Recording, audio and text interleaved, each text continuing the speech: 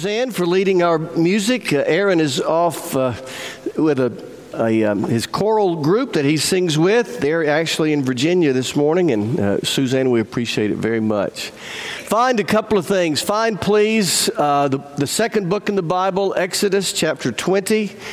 And if you would find if you'll turn the page from the worship guide at the very top, there's the sermon title, and then there's an outline. I sure would be grateful if you would follow that. That will make me feel good to know you're following that. And a couple of things, a couple of invitations while you're finding those. First is to meet FBC next Sunday at right after this service is the regular. We do it regularly. Our orientation class for potential new members and for new members. If you're exploring in your heart the idea of maybe joining our church, we'd love to have you right after this service. You can just let me know you're coming or come. It's not a big deal. Free lunch. Love to have you learn about our culture, our history, and our future. And then Wednesday, we'll continue our talk about Israel. I'll start teaching about 12:15 down in the family room, and then about 5:45 in the family room. If we're still here after Snowmageddon, then I invite you to the Israel study. Elijah McCoy was bored. He was bored and he was frustrated. This was the late 1800s. Elijah McCoy worked on the railroad. He was a railroad engineer.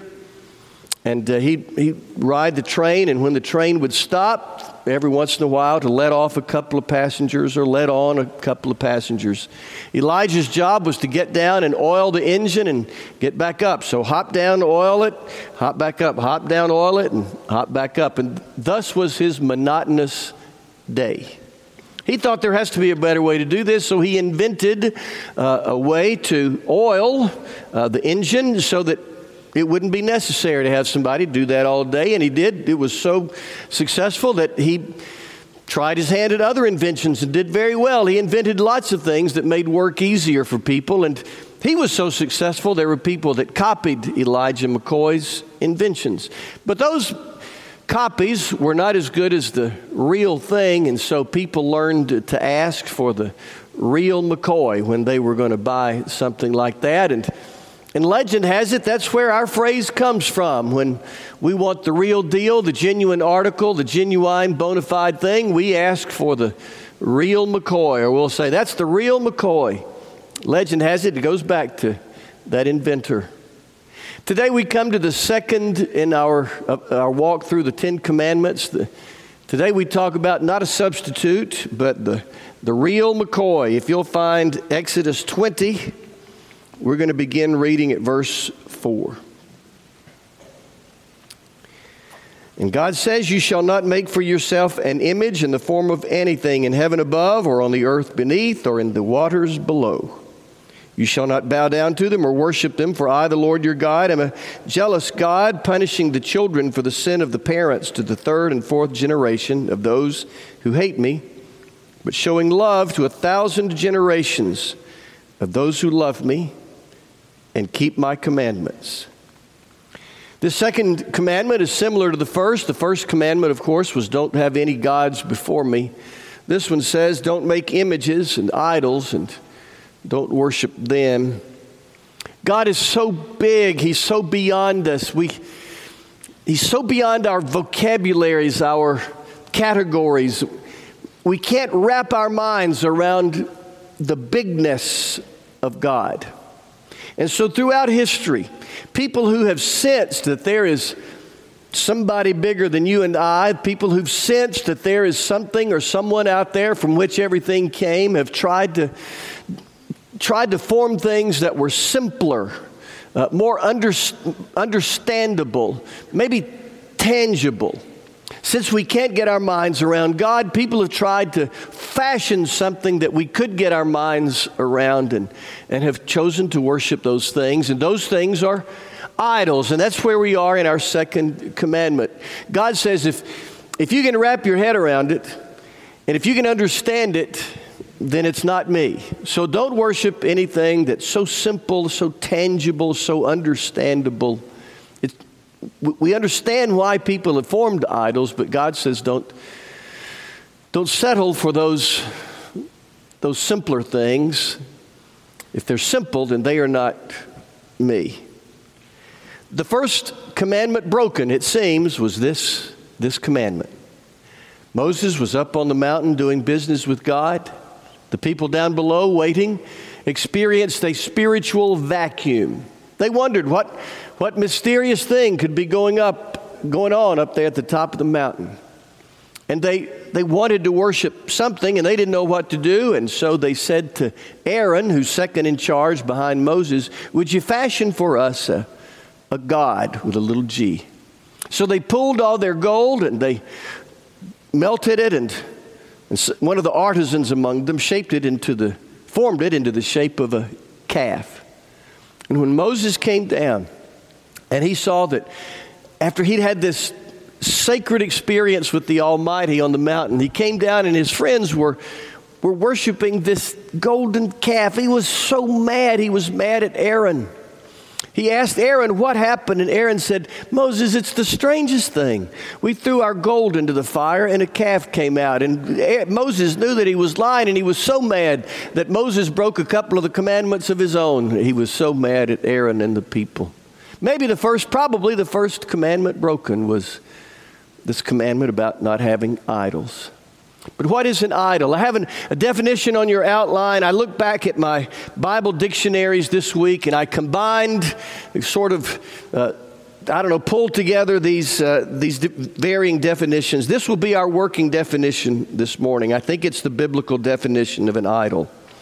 Something of religious significance, in other words, something that gives our life meaning or promises extraordinary help, conceived in the minds of humans that stands between us and the biblical understanding of, the pure adoration of, and the unbridled devotion to, surrender to the true God.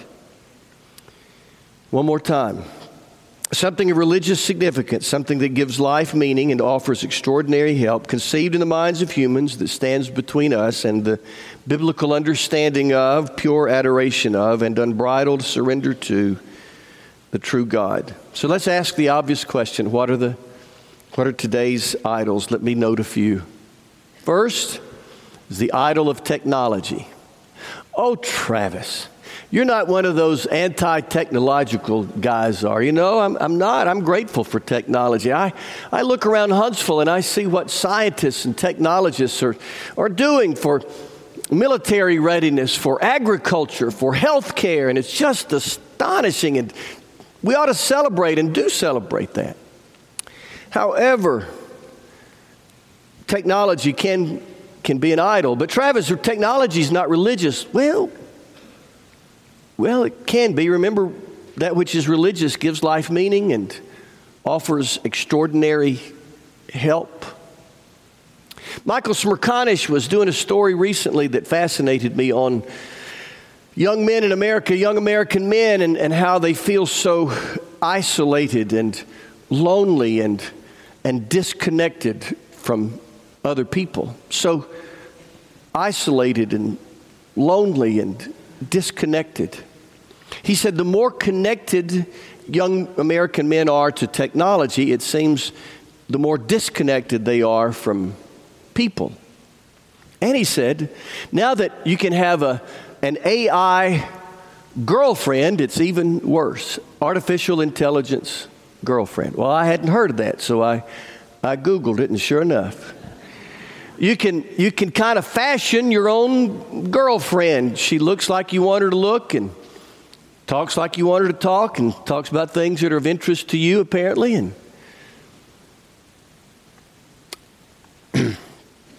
And I wonder where we're going, right, with our technology. And you know who was worried about this back in the 60s? The most famous citizen of Huntsville, Werner von Braun, was worried about this. He was worried about how quickly these technological advances were unfolding, and he was fearful that we were getting ahead of our ethics.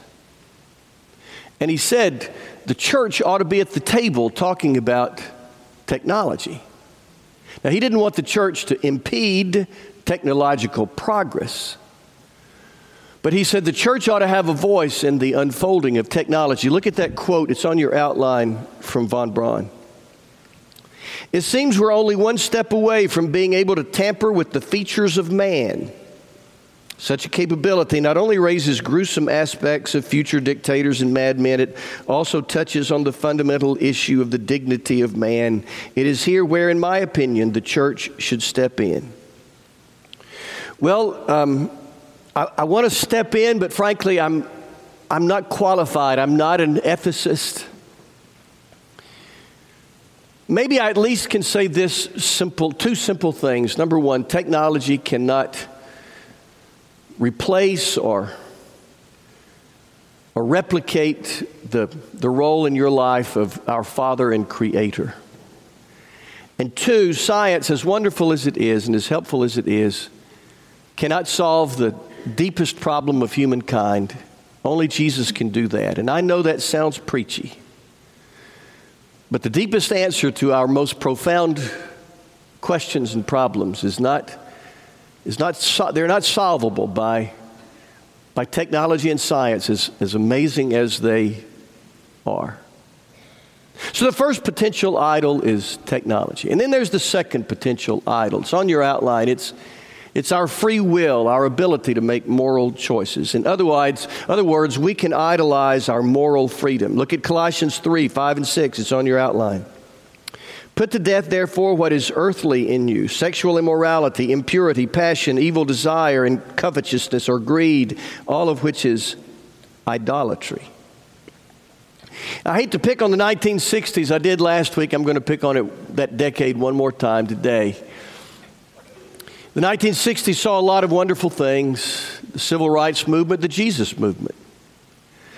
But the 1960s, I believe, we'll look back on, even future historians will look back on and say it wasn't necessarily good for our society. The free love spirit of the 1960s, I believe, is not serving us well today. And the big deal in the 60s was freedom. In fact, at Woodstock, which was, of course, the big outdoor concert that in many ways symbolizes the spirit of the 60s, Richie Havens sang a song, and the title is Freedom. And if you listen to it, you get to the chorus, and it's just the same word over and over and over: freedom, freedom, freedom, freedom, freedom. For eight times in the first chorus, 10 times in the second chorus: freedom, freedom, freedom, freedom. And God has granted us free will. He has, and we celebrate that. But that free will, that freedom can become an idol. When we elevate our freedom over the standards, the moral and ethical standards of our Creator, then our free will, our freedom has become an idol. The thing is, we don't get the right to decide right and wrong.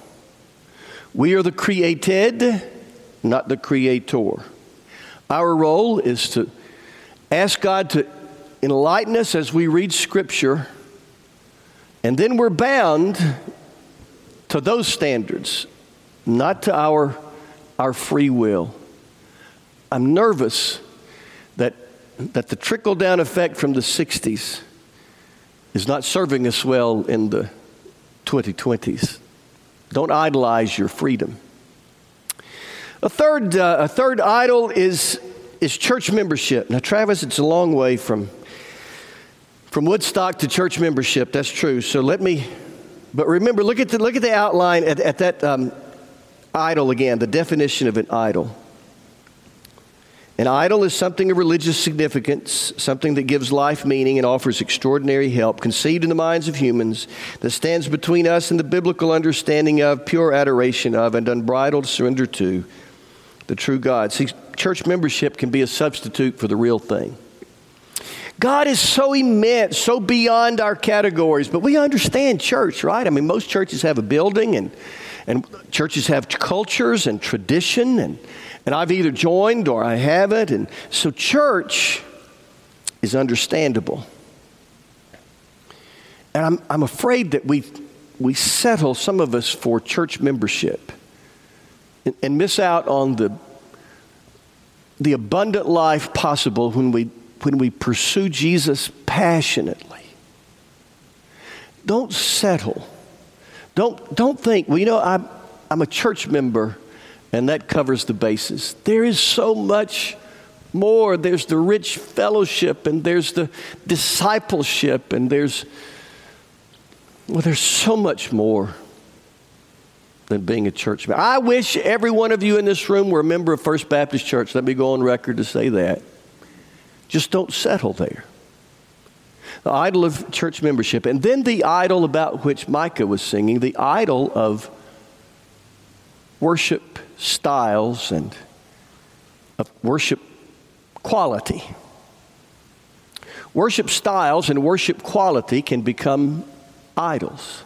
Now, we all have stylistic preferences, and that's not a bad thing. That's a good thing. If you've been in church long enough, you have a style that you prefer. You know, there are kind of two basic styles. There's the style that says we prefer hymnals and the organ, and the style that says we prefer screens and the drums. Very broad, right? But even within this style, those of us who prefer the hymnals and the organ still have different preferences. Some would like, you know, more high church music, more formal liturgy, and others like gospel songs, but we still like organs and hymnals. And then those of us who like contemporary worship, some of us would rather sing songs from the 1990s, and some of us say, well, if I can't hear it on the radio this week, it's too old. And so even within these general, Carrie this morning was listening to Andre Crouch. Anybody remember Andre Crouch? That dates you and her, that Andre Crouch does. To have a stylistic preference is not a bad thing. Just don't make it an idol. Some churches have been divided by the idol of style. And let me congratulate you, long before I got here, you all decided on two styles that you would offer, and you did it well. You did it like Christians ought to. So good for you for that. Just let's not make the style the idol, and let's not make quality the idol. Now, I think all of us who participate publicly in the facilitation of worship ought to do our best to prepare and so on. But don't worship quality or talent. I love to hear Esther Kim play that organ. But when I leave here, I shouldn't be thinking first about Esther playing the organ.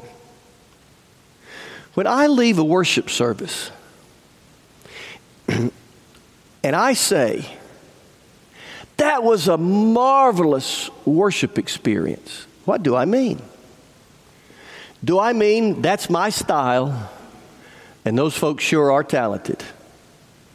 Or do I mean today, I heard from the Creator of the universe, and I poured my heart out in worship to Him. When you leave worship today, if you were to say, boy, that was a marvelous worship experience, what do you mean? Do you mean, I like that style, and Esther sure can play the organ? Or do you mean today, I encountered and was transformed by the Father and Creator of everything that is? Don't idolize style and talent. Now, the final worship is kind of the grand poobah, the big kahuna of idols. The big kahuna, the grand poobah of idols is this: projecting our preferences onto God. Inventing God, seeing Him as we wish He were or as we fear Him to be. Making God who we want Him to be or fear Him to be. Voltaire, the French philosopher, said God created us in His image, and then we returned the favor. We create God, he said, in our image. We project our preferences onto God. Now, some people make God out to be a sappy grandfather. You know, some people don't like the idea, and I get it, of God the commandment giver. Some people don't like the idea of wrath. And some people don't like, the idea that there are eternal consequences to our spiritual decisions. And so we turn God into the boys will be boys and girls will be girls God. We turn God into the permissive, indulgent God, the wink and a nod God. And trouble is we don't get to do that. Isaiah said when you encounter God, your first thought is, woe is me, not ain't that cool. God is love, but he is also holy. And with that holiness comes expectations and standards, even some things that make us uncomfortable. So let's not project onto God this. He is love. He's not sappy. You see the difference? On the other hand, there are people who make God out to be a tyrant. Remember Jim Baker, the famous preacher from a few decades ago? You'll remember Tammy Faye, I bet, even if you don't remember Jim. He had Heritage USA and PTL Club. Well, Jay Baker was his son, grew up in his home. Jay Baker had such a terrible experience, he left the Christian faith. He came back to the Christian faith, a different form that I'm comfortable with, but at least he came back. But Jay Baker wrote about his experience growing up in the home of the preacher, Jim Baker, and this is what he said. As I was growing up, I never thought of God as a God of love and grace. Instead, he was an eye, the eye in the sky. Jay Baker continued, that's the kind of God I grew up with. Even though I was in the home of one of the most famous pastors in the country, I didn't know anything about grace or God's accepting love. To me, God was keeping a giant scorecard, so I better live up to his standards or get hit on the head with his big old bat. I'd better do everything just right or I was dead meat. So Jay Baker grows up in this strict home where he doesn't hear about grace, just rules. And he projects his idea onto God and says, God is a tyrant. Now listen, I understand. Some people grow up with terrible fathers. And so when they think of God as Father, that's really hard. And there are people who've been abused by the church, by church leaders. And to think of God as merciful is really hard. And there are people who've had terrible calamities, terrible crises in their lives. And to think of God as powerful and loving is really hard. It's easy for some, because of life experience, to think of God as callous and cold and even mean. But even that is a projection of God as we fear him to be. So some of us create a God we wish him to be. Others create a God we fear him to be. And God says you don't get the right to do either. God would say, you cannot think of me in any way other than how I have revealed myself in my word. God would say, you cannot think of me in any way other than how I have revealed myself in my word. And that's holiness and love. He is holy with all the standards that come with that. He is love with all the safety that comes with that. But we have to hold those two in balance, both holy and love. And any imbalance is an idol. It is projecting our understanding of God onto the reality of God. One final verse is on your outline. It's from the Old Testament book of Jonah. Jonah chapter 2, verse 8 says, those who cling to worthless idols forfeit the grace that could be theirs. Last week I said that doing this little memoir for our kids, that I was asked, what advice would you have for the next generation? You remember maybe if you were here, I said the most important word in the human language is grace, God's unconditional, undeserved, unlimited, unrelenting love. And to pursue any substitute for God is to forfeit that. It's to lose, it's to either be afraid of God or to think too lightly of God. Grace is God's gift to people like you and me who are frail and imperfect and sinners by nature and by choice. Don't forfeit that by settling for something that would be a poor substitute for the real thing. We sing 679, that is our hymn, and we sing so that you will come. We sing not just to wrap things up, but as an invitation. Some of us are waiting down here to talk with you about what it means to know Jesus, to talk with you about what it means to be a member of the church, which is important. And while others are singing, we are going to wait for and look for you.